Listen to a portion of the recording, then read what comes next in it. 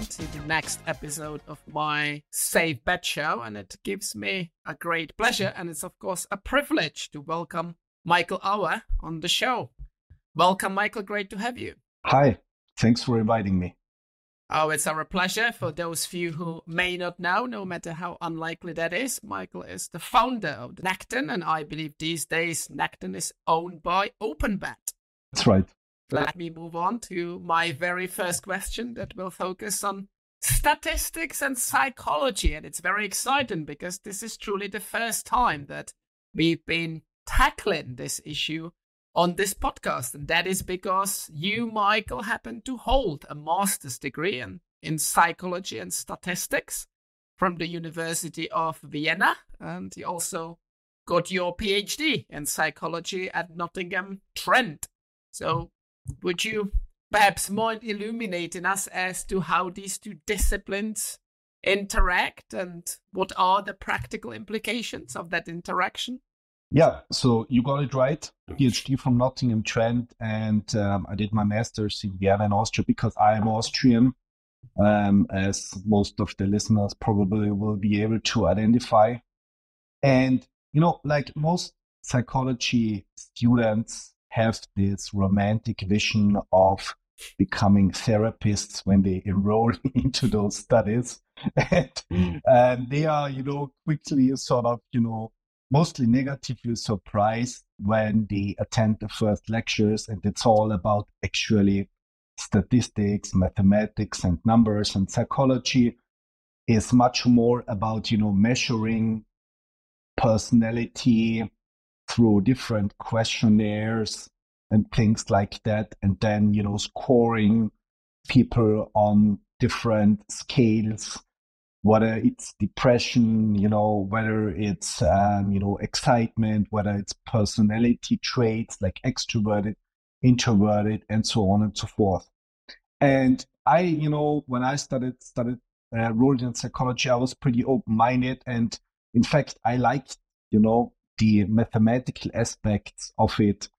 And I never, thought, about, really sort of, going into psychotherapy or anything like that. That sort of, was really sort of, kind of more like a side, like an idea for myself. And that's why, I enjoyed it. And then I thought, I can, sort of dig deeper there. And then I also studied statistics. And if you read, papers, for example, gambling research papers in psychological journals, then you will quickly realize that somebody will only be able to write a paper if they are to some degree statistically skilled, or if they have to some degree access to statistically skilled people who will help them perform the analysis, write the results, draw the conclusions. And it's all about significance, right? In academic research, we only talk about things which are statistically significant, and we won't sort of dig so deep there as to discuss the philosophy of statistical significance testing, which goes back to Sir Karl Popper, who was kind of, famous statistician. And it's actually more like more of a philosophical, assumptions than really mathematicals, which are behind statistical testing. But I believe I can relate to that. I was a lawyer once, and look where I've landed, for better or worse. This also could be used, and I will do that as a segue into my next question. It's slightly a lighter touch one. Did you always want to be a statistician when you were a kid? And I have to say that I absolutely love sports statistics, so I can actually imagine myself being a statistician. But was that your childhood dream, or did that come about only later? Statistician, most people connect like counting, peas, counting objects, whatever, or maybe census, with statistics like how many, people live there, live here, what about the demographics, etc. for me, statistics is much more about detecting patterns, patterns in large numbers, because if you have large numbers, then you will see sort of, the true patterns. With small samples, single people you might talk to about certain aspects, you might receive individual opinions, but if you sort of do this on a larger scale, then something kicks in, which in statistics we call the law of large numbers, and you will have patterns, whether this is political polls or any other opinion research, or at the end of the day gambling research. So for me, statistics is a lot about identifying patterns. Of course, in my sort of profession, it's about behavioral patterns, it's about human behavior, and in particular it's about gambling. Thanks for that. Let's talk about our friend, Professor Mark Griffiths. Needless to say, a big gun and a legend in gambling harm-related psychology, just like yourself, of course. You guys have worked quite closely together for years and years. So what is it like to have worked with him, and in what way is his, we'll come to talking about your research as well, his research different from what the industry may get to see from other organizations in this space?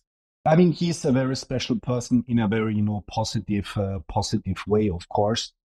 And, he realized very early on, and I think goes back to 1993, when he said, that gambling operators could actually utilize data to gain deeper understanding into behavioral patterns. And when we met first time in 2008, there were very few studies based on actual player tracking data by Howard Shaver, Julia Braverman, etc., right, the Harvard affiliate group. And then we started to delve into that subject. And I can only say, the work is great. So, I mean, like if I write up a paper, which takes me, I don't know, maybe 1 or 2 weeks, and I send it to him, I can be sure that the next day I have a response. And he pretty much redlined my entire document.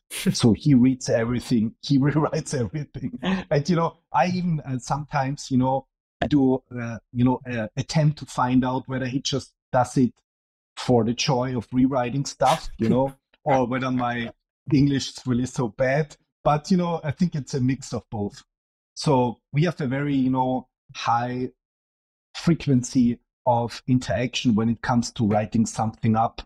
And I can only say he contributes really. I mean, he publishes a lot of stuff, not, only gambling research, but behavioral addiction research in totality, like gaming, sex addiction, I don't know, everything, which is sort of behavioral addiction related. And what I do sort of, is a small percentage of the research out that he puts out there. And our research is mostly 99% based on actual data from actual players. Let's look, if we may, behind the scenes of the articles that you have authored, 40 plus, and I'm sure counting, peer-reviewed articles on a variety of topics such as limit setting, personalized feedback, or self-exclusion. So how long, if I may start there, how long would you typically spend on coming up with the idea and then studying it, researching it? I'm sure our audience would love to hear that, because they may not be familiar with the creative process. It's not just, I suppose, about writing it all up. It's about, sort of an idea needs to come to my mind, right? And for example, let's take the latest the last year I published a paper about chasing losses. So I thought, for quite a long time, I thought, okay, chasing losses is something everybody seems to connect something with it, right? So anybody I talk to in the gambling industry will sort of connect something with chasing losses. But let's say if we discuss now what is it really, right? How could you sort of measure it? Then probably 5 people will come up with 6 different opinions.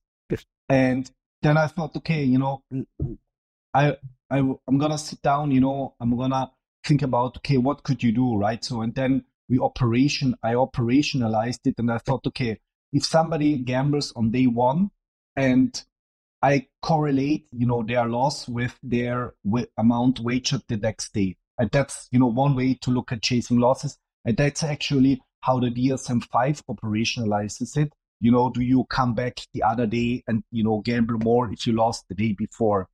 And then, I'm thinking about those things. I go into the data and, we have lots of data from all sorts of operators around the world. I play around a bit with the data. And then, for me, basically, that's the point when my sort of thinking about it is finished. And then I go into execution. Execution means I analyze, right? I produce the results. I produce all the tables, all the charts, all the figures. And then comes the most painful part. Actually, something I'm working on right now is I have a blank, Word document. I first think of a title because that helps me to sort of guide myself, right? I need a title, right? Something, really, that's almost like 99% the final title I'm going to have.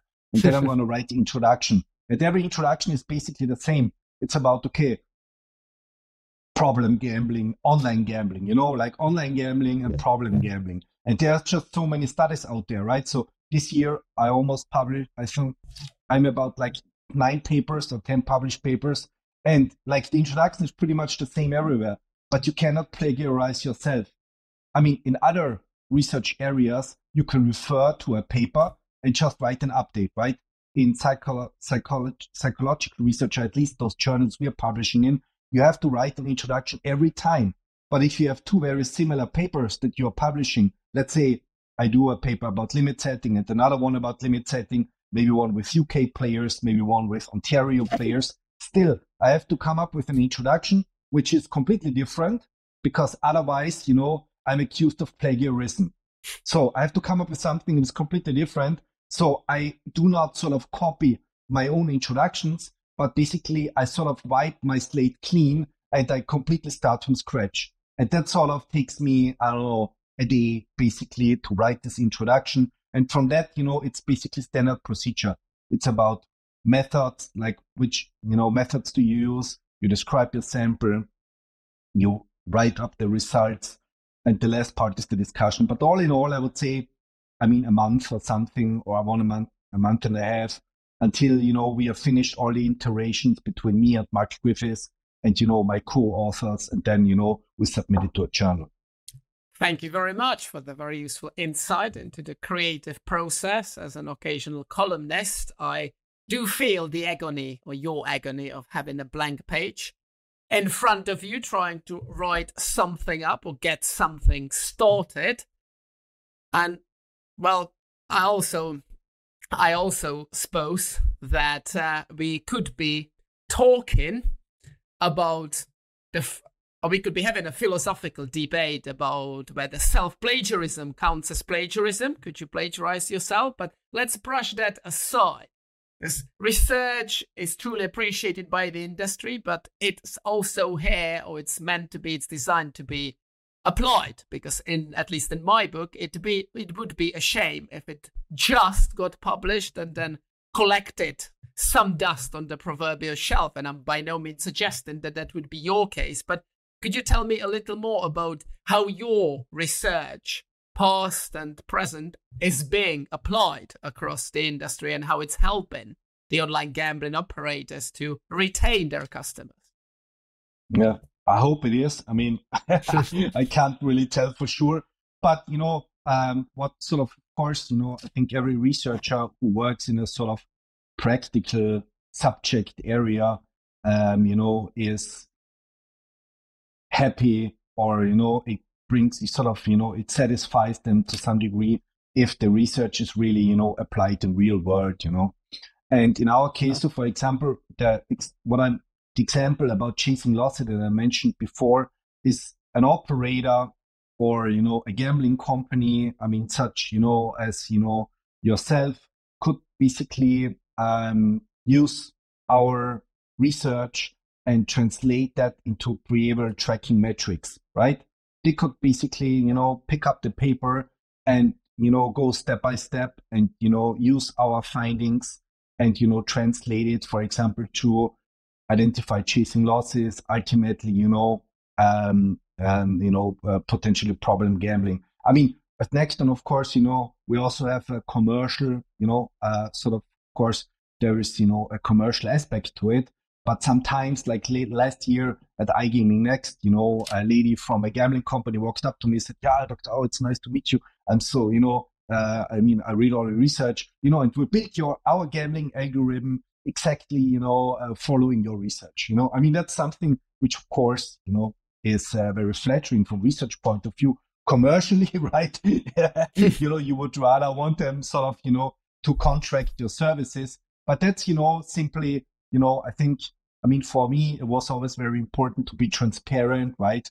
I mean, everything that we do, we publish it academically. Of course, somebody could come along, right? And they, simply do it themselves. But, this is just, one of the caveats, that you sort of course, agree to if you are, putting all your research out there. And I should, of course, have referred to you as Dr. Michael Auer. Credit where credit is due. And I would strongly suggest that indeed Neccton is a practical embodiment of your applied research efforts. So would you mind giving us a little insight into Neccton's origin and its evolution, and where is it headed now being owned by OpenBet? Sure. So it all started, I would say it goes back to about 2003 when me and Andreas Schneeberger, who is the co-founder, met at a actually data mining company in Vienna. And back then, what we call AI, machine learning, back then they call it data mining.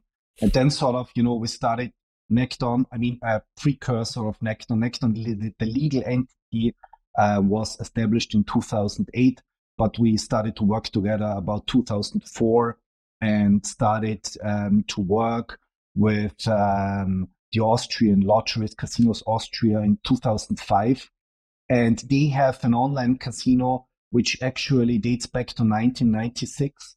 And we helped them in the beginning, actually helped their CRM department in the beginning. So there it was really all about, understanding online gambling behavior, identifying cross-selling, upselling potentials.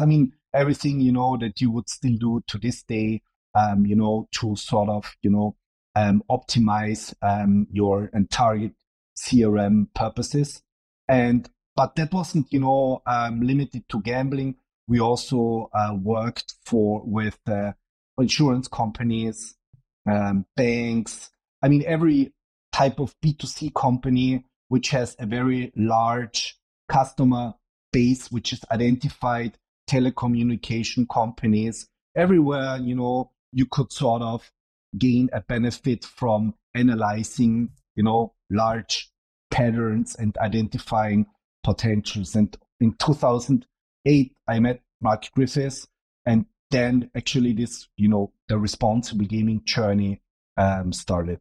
Yeah, and good on OpenBet, a great transaction. In my book, I was going to say that Dr. Michael, is not only a psychologist and statistician, it's turning out that he also happens to be a data miner. So you're definitely living a very entertaining and fanciful life. Going back, if I may, to the gambling industry, and dramatic music, please, the UK white paper.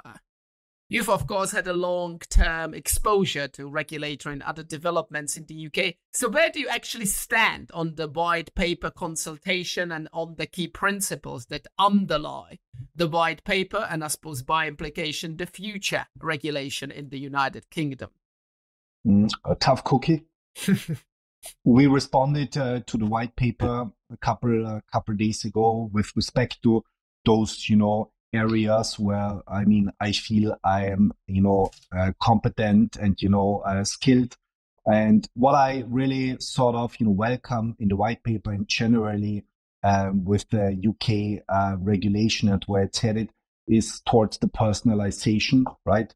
Towards personalizing the approach and actually the prevention, because still you have a lot of discussions in other jurisdictions or with gambling operators, which are very much focused on identifying problem gambling. It's all about, algorithms, how can we identify, whether somebody, might, whether there might be an underlying, problematic gambling behavior. But of course, that's a valid question and something, that's of course very important to cover with the data.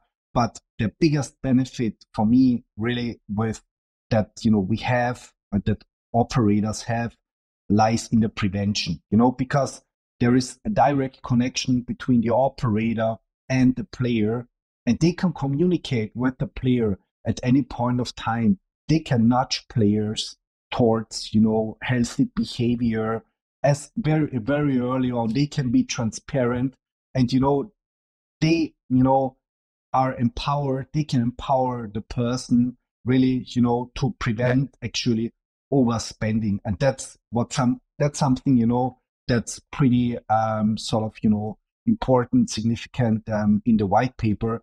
And that's something, I endorse not only with the UK regulation, but partly also, we have other European countries like Spain, Sweden, Denmark, partly also Germany, which, at least mention the importance of personalized feedback as an instrument to prevent problematic gambling.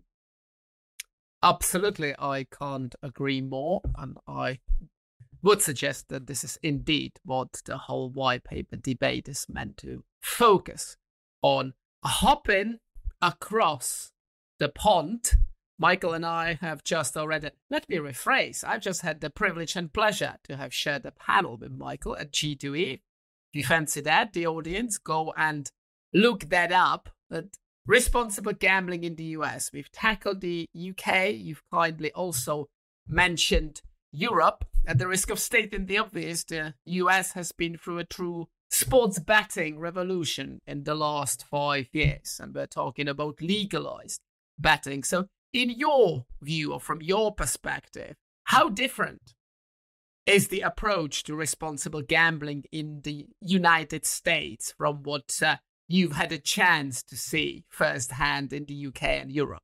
I'm probably less an expert in the US. You're much more an expert there. And correct me, if I am now missing something about it.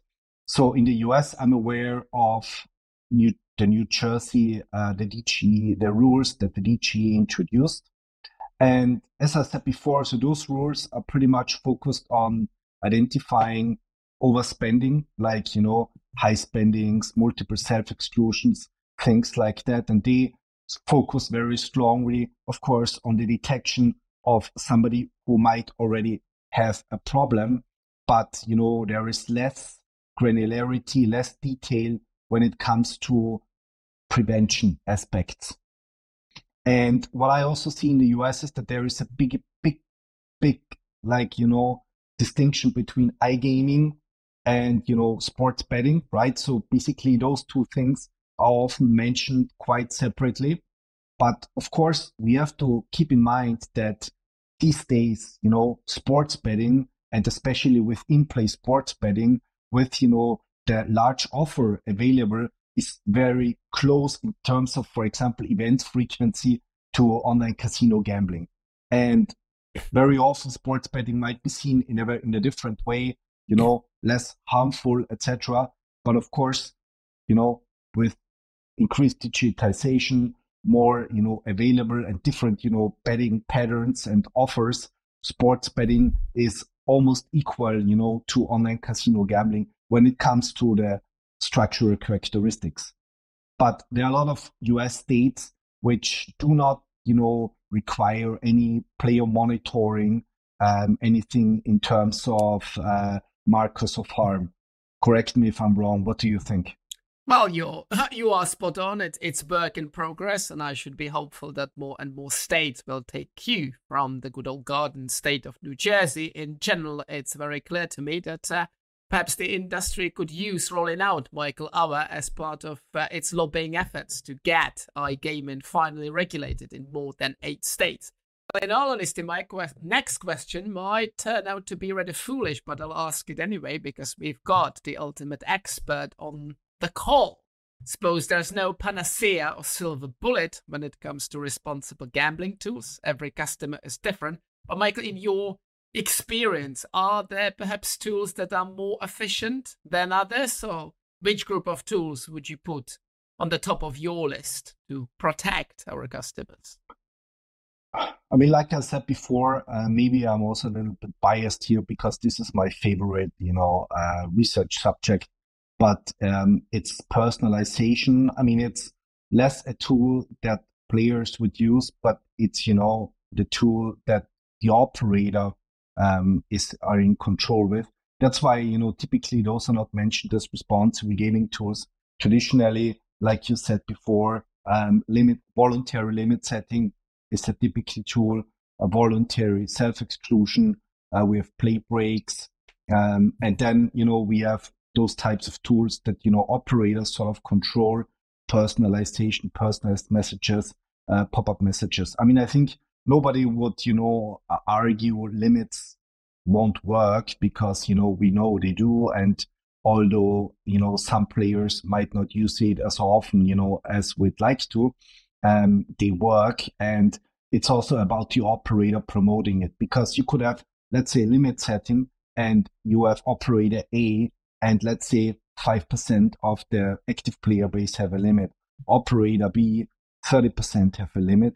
And here it's all about how does an operator promote it, because you can't see, the tool, a tool like in isolation, but it's a lot about how is it actually promoted, by the operator. How is it mandated by the regulation? You have regulations where players do not have to, set the limit, but the operator has to offer it. Then you have other regulations, for example, Spain, where every player starts with a default limit. There is a default daily deposit limit, a weekly deposit limit, and a monthly deposit limit. And players are free to change those, but those are default. So, it's all, you have to see it in connection. And let's say, for example, in Germany, you have the 24-hour, the panic button. That's another, tool, you could say, short time self-exclusion. And what some players in forums say is they actually don't use it sort of to exclude for problematic reasons, but they actually exclude for 24 hours to protect their withdrawals. So what they do is they win something, they withdraw, and then it takes some time until this withdrawal is executed. And in order for them to prevent canceling that withdrawal and re-gambling all their winnings, they exclude, right? Sort of as a, how do you say, kind of a conscious decision. And so everything needs to be, seen in isolation. But I totally don't agree with, some research which was published a couple of years ago, which would say voluntary limits make no sense. We have to introduce mandatory maximum spend limits because people can control themselves, right? That's absolutely not true. And it's a lot about, operators, promoting those tools the right way for players to be able, or to use them more frequently. Yeah, it would be, I would suggest, a fallacy to argue that people can control themselves. So every now and then I still can. That's why that Patriots helmet's still on that shelf, but it might be flying away. Given the results the Patriots have had this season, just to give you an example of self-control, but I'm going off tangent. We're actually hitting the home straight of this podcast. So, Michael, it may not be a fair question, but I ask every single guest of mine to summarize their thoughts and distill them down into 60 seconds. So it's all yours to firmly cement your place in the Responsible Gambling Hall of Fame. 60 seconds for you to convey any messages you like. We're filming ahead of the holiday season. It could be about the world-renowned Vienna Christmas markets, or it might be about responsible gambling in Neccton. Up to you. I pull up my Amazon wish list. Feel free, everybody, to order one or more items from that list. No, I think, for me, I'd like to continue what I've been doing for the last couple of years and really, publish more studies. And the studies, I'm mostly interested in now are really the experimental ones, where you do not only use secondary data, but you have, the option to sort of manipulate conditions, like, okay, player one gets this type of, RG tool, player 2 gets this type of RG tool. So we can really draw, cause and effect relationships. And, I really want to promote, and, for me, let's say, in 5 years, I'd like to see most operators really, being transparent with their players, providing them information, providing them self-assessments, self-tests, and personalized feedback. Just like, it's very common in marketing to do that, it should also be very common in the area of responsible gaming. And, to have more researchers like myself and Mark work with data provided by operators, because this is the only way how we can, gain more understanding into player behavior, and how we can design effective tools that promote responsible gaming, healthy play naturally. And that's also something which is important to mention, is you will never come down to zero problem gamblers, right? Because it's a continuum. You will always have people who develop an issue, not only with gambling, but maybe, with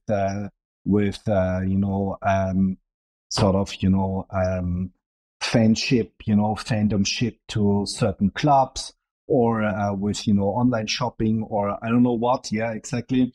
And there also always be a continuum, but it's about, identifying those and trying to prevent, players developing issues. And it's all, in operators' hands and, regulators' policy, but hopefully we as researchers, and responsible operators like yourself can drive regulation, and, have regulation, especially, in the US, that makes sense, that sort of, is business intelligent, but on the other hand, also protects the vulnerable. You truly make this industry a better place. Thanks for coming onto the show, ladies and gentlemen. This has been the one and only Dr. Michael, if you will, Michael Auer. My name is Martin Lycka. This is the latest episode of the Safe Bet Show, and I shall see you next time.